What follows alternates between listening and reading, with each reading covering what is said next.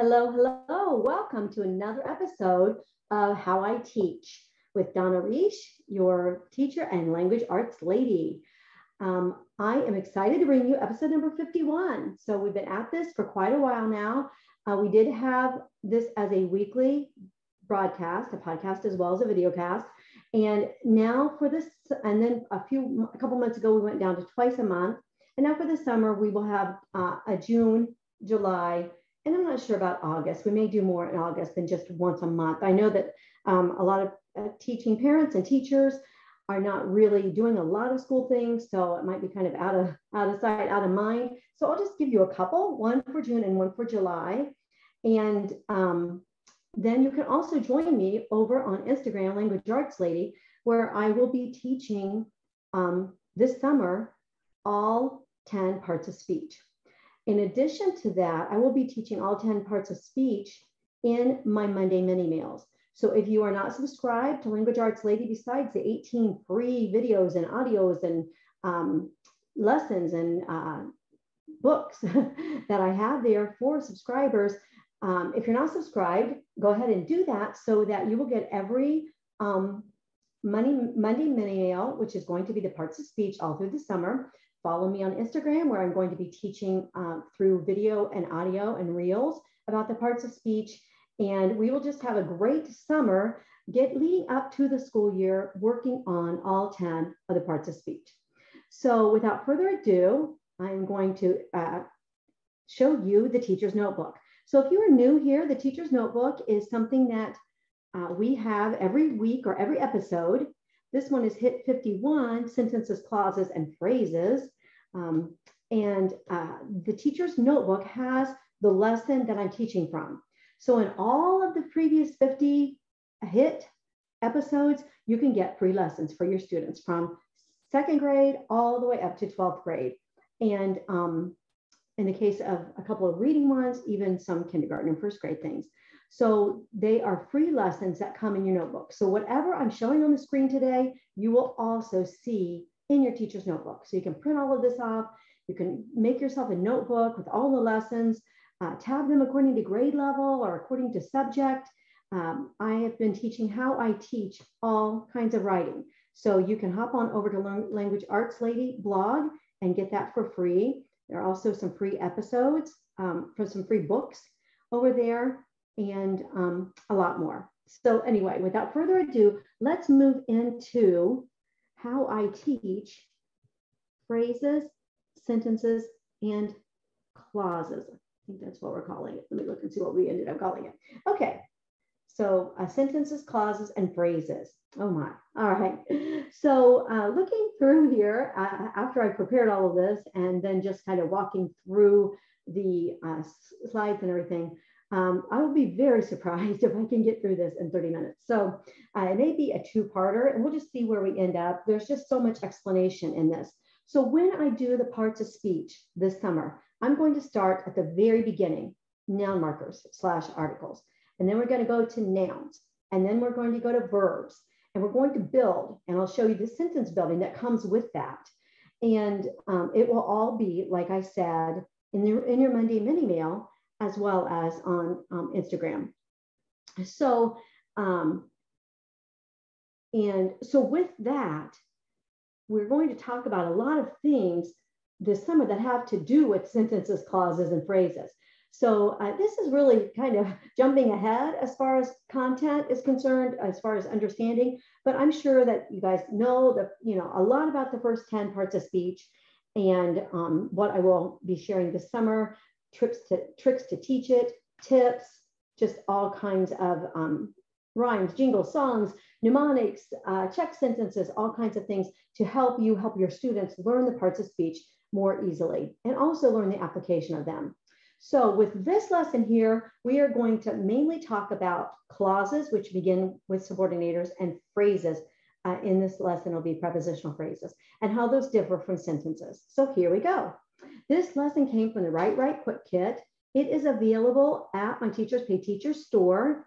And it is like a 100-page book with videos at YouTube of me teaching the whole book. So it's like 5 hours of videos or something, 4 hours of videos that go with it. So when you get this Write Quick Kit, you'll get the Quick Kit, the 100-page book, and then you'll also get the links to the private videos of me teaching the contents in this in way more detail than I can do in these hit episodes. All right, so you can see in the table of contents, previously we had a Write Quick Kit lesson, and it was 49, number 49, and that was called Paragraph Theory. So with paragraphs, part 1, we talked a lot about the elements of a paragraph and using a train to teach paragraphs and so forth. And that is in episode 49. So today we're going to move into sentences and unsentences. And so you can see on the table of contents, I know it's kind of small, you can see on there that we have lesson 1, the 5 parts of the sentence. We have section A, sentences versus clauses versus phrases, and that's today's lesson. Lesson B, section B, sentence types and sentence structures. Section C, conciseness techniques, and section D, quotations. So this is a really big part of the Write Quick Kit. You can see in the 4 parts, paragraphs, and then part 2, sentences, part 3, words, and part 4, appendix, which is loaded with free materials for you.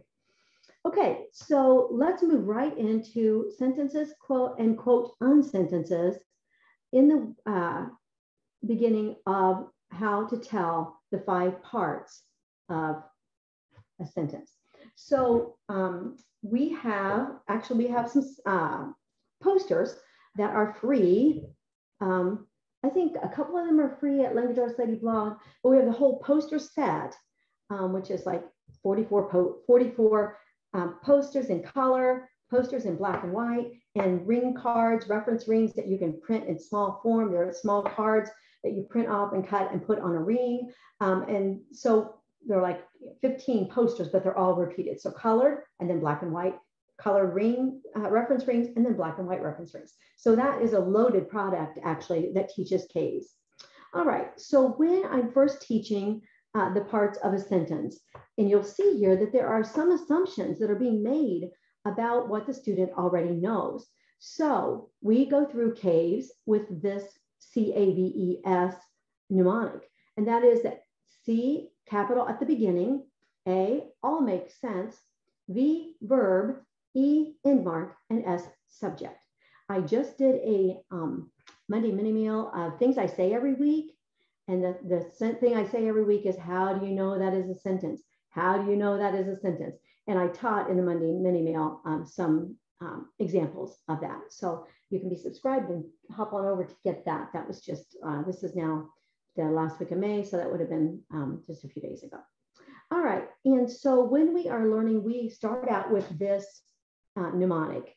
And so with that, we hope that they already know that a sentence has to have a subject and a verb, right? So a sentence can't be a sentence without a subject and a verb. Now, of course, we have those exceptions where you are exclaiming, something like, oh my, or where you are using unsentences for emphasis. And we see that in the blogging world. I even do that. We see that a lot to try to make points, to try to emphasize, to try to change it up, the sentence structure and things like that. And so those non-sentences are actually, acceptable in some ways.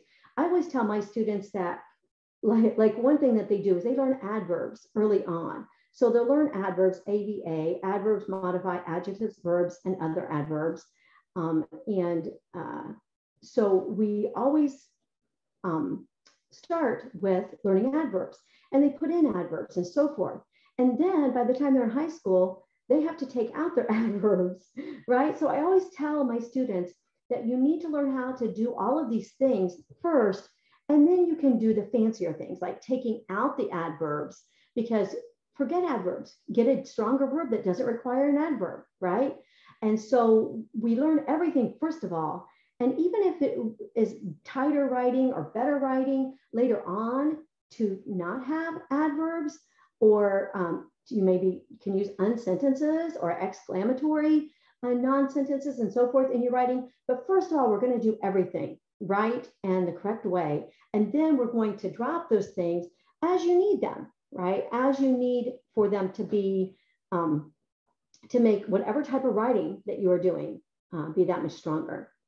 All right, so we talk about caves. They have to know, we talk about caves, they have to know the subject and they have to know the verb. And of course, another exception, but it is really an exception, but another instance that someone would say is that they would say, for example, well, what if you just say, drive on the left side? There's no subject, but there is a subject because that is understood you, right? So you drive on the left side or whatever. So those are the first two things that, we need for students to come in with us and be able to go along and do those subjects and verbs, because you don't have any sentence at all without those, right? And so then, of course, they have learned since kindergarten, since pre-reading probably, that you need a capital at the beginning and an end mark at the end. And most students can tell you the 3 end marks and what they mean and why they're used, all right? And so then the one that really is a problem is all makes sense.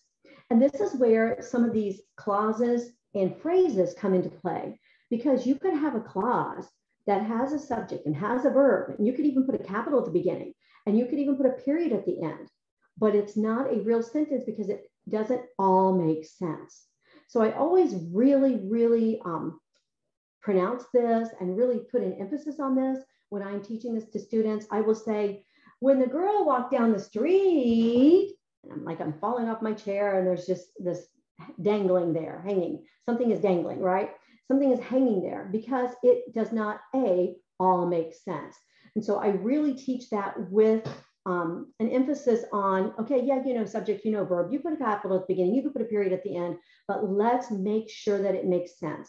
And when it doesn't make sense, it is because it is probably a clause or a phrase, a dependent clause or a subordinate clause. It is probably one of those clauses or a phrase, like a prepositional phrase or something. So let's get into it. Here we go. Lesson 2, is this a subordinate clause or a sentence? I teach students to punctuate subordinate clause openers or dependent clause openers with this rhyme. When you start a sentence with a subordinate clause, put the comma in when you hear the pause. All right. And sometimes they're called other things. So sometimes subordinators are called conjunctives, which I don't like that because there's a whole another whole set of grammar terms that are conjunctive adverbs. So I don't like calling something so close. If we call subordinators conjunctives, what we have is we have coordinated conjunctions, we have conjunctive adverbs, and then we have conjunctives, which is another name for subordinators. They are also sometimes called subordinate conjunctions, meaning that they join, conjunct means join, meaning that they join a subordinate, a sentence that is subordinate, that is less than, it's not a real sentence, they join that to something else. And the only way you can use subordinate clauses is to join it to a real sentence. And so I like to call them subordinators. And the reason that I teach those as subordinators is because it is subordinate to the rest of the sentence. So I come at the subordinate teaching in like 5 or 6 or 7 ways, so that students, regardless of their learning style, regardless of their rhyming skills, their remembrance of songs and jingles and rhymes, their remembrance of pictures, because I have pictures in the upcoming subordinate clause and subordinator posters, regardless of their method of learning and what makes something stick with them, I kind of cover it all that way. So I tell students that a subordinator is a word at the beginning of a subordinate clause. So it falls at the beginning, a subordinator falls at the beginning of a subordinate clause. And I call them subordinate clauses. And sometimes I might call them dependent, but dependent clauses are way more confusing than subordinate clauses. So I might interchange those some, but what we call them when we put brackets around them in sentences in order to find our subjects and verbs and match them up, we call them subordinate clauses. And here are some reasons behind that. First of all, subordinator is the grammar term for the word that begins at the beginning, that is at the beginning of a subordinate clause. So that makes it way easier, right? You learn subordinators because they come at the beginning of subordinate clauses. When you're looking for subordinate clauses, you look for any of the 30 or 40 subordinators that you have memorized. Okay, that's one reason. Another reason is that subordinator has the prefix sub in it. And so then, of course, we can look at sub. And what does sub mean? We can look at sub and say, well, a sub, like if you're a substitute or like you have a substitute teacher or a sub is coming in today, then what we are saying is that she or he is less than the real teacher, right? It's just because she doesn't usually, they do not usually teach that class, right? So they are going to be subordinate. They're going to be less than the real teacher. Also, I use a picture with a submarine, and submarine begins with the same prefix as subordinate. So then we are just solidifying that whole submarine, subordinate. A submarine goes down, just like this subordinate clause is down. It's less than a real sentence. Also, the submarine is the mnemonic or the trick for memorizing. So because the submarine went down, we could not see it. Since the submarine went down, we could still see it. Although the submarine went down, we could still see it. So you can see it's a pronged effort, like multi-pronged effort, right? Because now we have subordinators. They start at the beginning of the subordinate clause. They make the sentence, they make that part of the sentence less than. They have a subject and verb, but they're not real sentences because of the subordinator. It is less than. It cannot stand alone. And it sounds as though something is missing. And this, of course, is where I do the, since the submarine went down. Okay, is that a sentence? No, because she stretched out her voice again, right? But eventually this causes them to hear the realness of a sentence. All right, and then another reason is because subordinators with that sub, like subpar. What is subpar? It is less than something. Like this is just subpar. It is less, right? And then we also have the concept of a subordinate, like somebody who is subordinate is under somebody else, right? So you might have, I don't know, a general and then a private, right? So a general would be the boss, so to speak, and a private would be a subordinate to him. So it's under. So we have all of these different mnemonics and word tricks and everything that can help us teach these difficult concepts, because it's very difficult to teach a subordinate clause because it can have 4 of the 5 elements of case. And that's what makes it so difficult to teach and to learn. All right, so we go through and we teach subordinate clauses. We teach subordinators, teach subordinators first. And first I have 6 learned in rhyme. And there are some links at the end of this that have the Think Fast quizzes, the beginning and the advanced. And then there are some prepositional phrase and preposition packets to learn 100 prepositions and a whole book of 90 pages on teaching prepositions using mnemonics and just all kinds of things to use to teach 100 prepositions.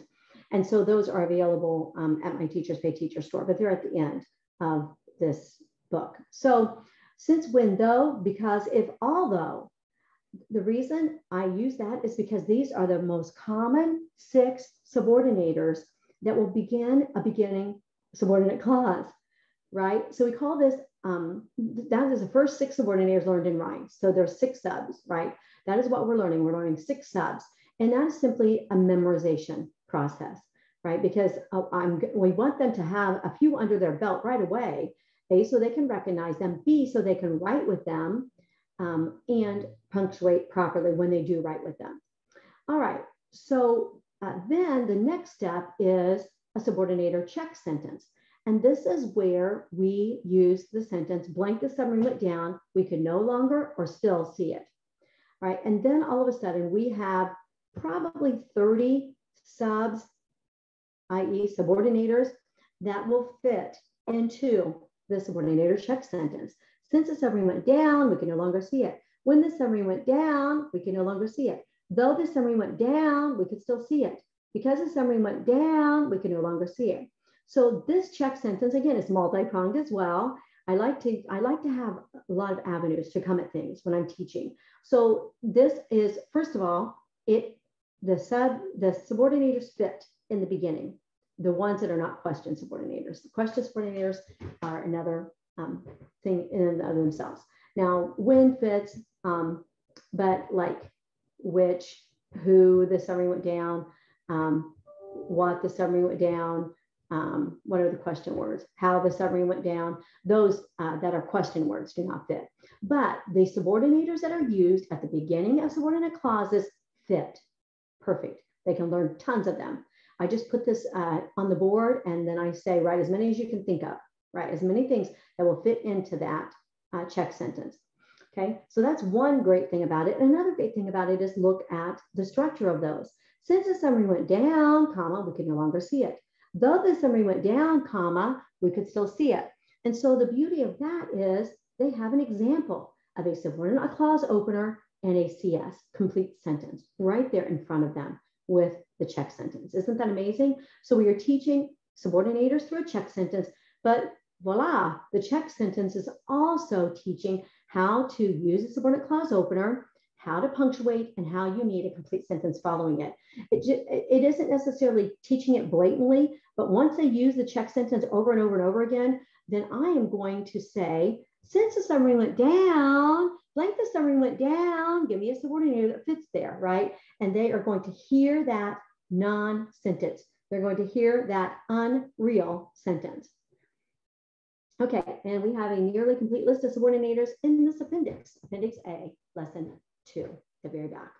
So this Write Quick Kit is like chock full. I mean, a teacher who would go through all 4 hours of this training and use this book and then have the appendix for all of the lists of everything would be very, very well prepared to teach sentence writing and paragraph writing. It's just loaded in all clauses and all conciseness techniques and just everything. It's a great grammar/writing help.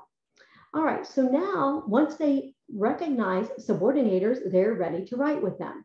So a subordinator is a word that falls at the beginning of a subordinate clause. A subordinate clause is a group of words that begins with a subordinator and has a subject and verb following it. All right. Okay, I'll come back to that. All right, so again, the name of this, a subordinate clause, tells us that it has a subordinator at the beginning of it. Right. So when I tell students, okay, I want you all to write at the beginning on your paper, I want you to write the beginning of a sentence, and I want that to be a subordinate clause first. Subordinate clause. You know what subordinate clause starts with, right? Yeah, it starts with the subordinator. Subordinate clause starts with subordinator, right? It's just so perfect. And whenever there are multiple terms for something, multiple terms for anything, even like take articles and noun markers. I've taught about those before. I'm not sure what lesson those were in. They will be the very first thing in our summer series on parts of speech. But they're called articles, and they're also called noun markers. So I am going to use the term that shows what that word is or does as much as I can. And then the other term, articles, will be in parentheses. That'll be my lesser term for those words, because a noun marker and the 3 little words tell you that a noun is about to be heard. I have a whole poster set on that too. That whole idea of noun markers tells you what they do. What do noun markers do? They mark a noun. They tell you that a noun is coming immediately or very soon. And so that is the same way with the subordinate clause. You're going to see in just a minute, dependent clause and subordinate clause in just a second. But I call them subordinate clauses because a subordinate clause is another term for clauses that are not real sentences that begin with subordinators, and it has the word subordinate in it. All right, so it begins with the subordinator and it has a subject and a verb. All right, so we can see here when we put those subordinators, in front of a subject and a verb, we have when she drove, comma. Again, we're falling off our chair. We're pulling that out. We're dragging that out because it is not a real sentence. My students tell me that when they take standardized testing and they come to a subordinate clause and it needs a comma in the sentence, like, tell you what mistake is in this or whatever, standardized test might ask for, they say, oh, it's like you're in my brain and you're about to fall off your chair. And I'm like, see, you didn't forget it though, did you? And they're like, no, I didn't forget it. All right. And so as he said, after she left, when they arrived, because he smiled, okay, and now comes the real kicker to subordinate clauses. And again, the reason why they're always mixed up with sentences. And that is that on the left, we have a sentence, and on the right, we have subordinate clause. She drove, he said, she left, they arrived, he smiled. Subject, verb, capital, period, all makes sense. Subject, verb, capital, period, all makes sense. Caves all the way through. C-A-V-E-S. But on the right, we see that when we put a subordinator at the beginning of it, it is no longer a real sentence. It is an unreal sentence. All right. And so we can't put it alone. It cannot stand alone. It has to have a complete sentence added to it. All right. And so with that, when they're learning to write subordinate clauses, and I say, okay, I want everybody to, get out your paper. And the first thing I want you to do is write a subordinate clause. You know what they begin with, right? Yeah, I know they begin with the subordinator. Okay. So go ahead and write, that, and then they put the word when or something. And then they're like, I'm not exactly sure what to put after when. And I said, well, and I'll say, well, a subordinate clause has everything that a sentence has, except it has that subordinator that makes it sound less than a real sentence, because it is less than a real sentence. And then they'll say, oh, so I need a subject and verb. Yes. And then what do you have? When she drove, oh, yeah. Okay, it has a subject and a verb, but it doesn't all makes sense. All right, so the breakdown for this is that you have sentences, which are also a type of clause, and you have subordinate clauses, which are also a type of clause. So what we have is sentences. When I was in school, we learned independent clauses and dependent clauses. But I actually remember being super confused about this. And that is why that is my secondary name that I call them. Because, like, again, if there are two or three choices in what a part of speech is called, then I'm going to choose the one that has something to do with what it does. So subordinate clauses, clause with a subordinator at the beginning. Okay, great. All right, so the independent and dependent, that simply means that a sentence is independent. So it can be independent, it can stand all alone. And then I tell the kids, like an independent clause, like you are not independent because you still live with your parents, right? And they are, they still take care of you. So you're not independent. When somebody moves out on their own and they pay all their bills and all that, then we say that they are independent. But you are what is called a dependent. And then I ask them, have you ever heard of that? Have you ever heard of taxes that your parents write you in as a dependent? In other words, somebody that they need to pay for, right? Or you can say that, well, it depends whether somebody, it depends on what time she gets off of work as to whether she's coming or not. So it is dependent on things. And an independent clause can stand alone. Now, the kicker again is that both of them, whether it's a sentence or subordinate clause, or whether it's an independent clause or a dependent clause, regardless of what it is, it has a subject and a verb. And again, that's where students get confused. And that's why I like to just break this down little by little by little and go slowly and teach every kind of trick and every kind of tip and give so much practice. So much practice. Like some of my practice in my grammar assignments will have like where you add a subordinate clause. Well, first of all, it'll have where you find all the subordinators. Then it will have where you find the subordinate clause openers.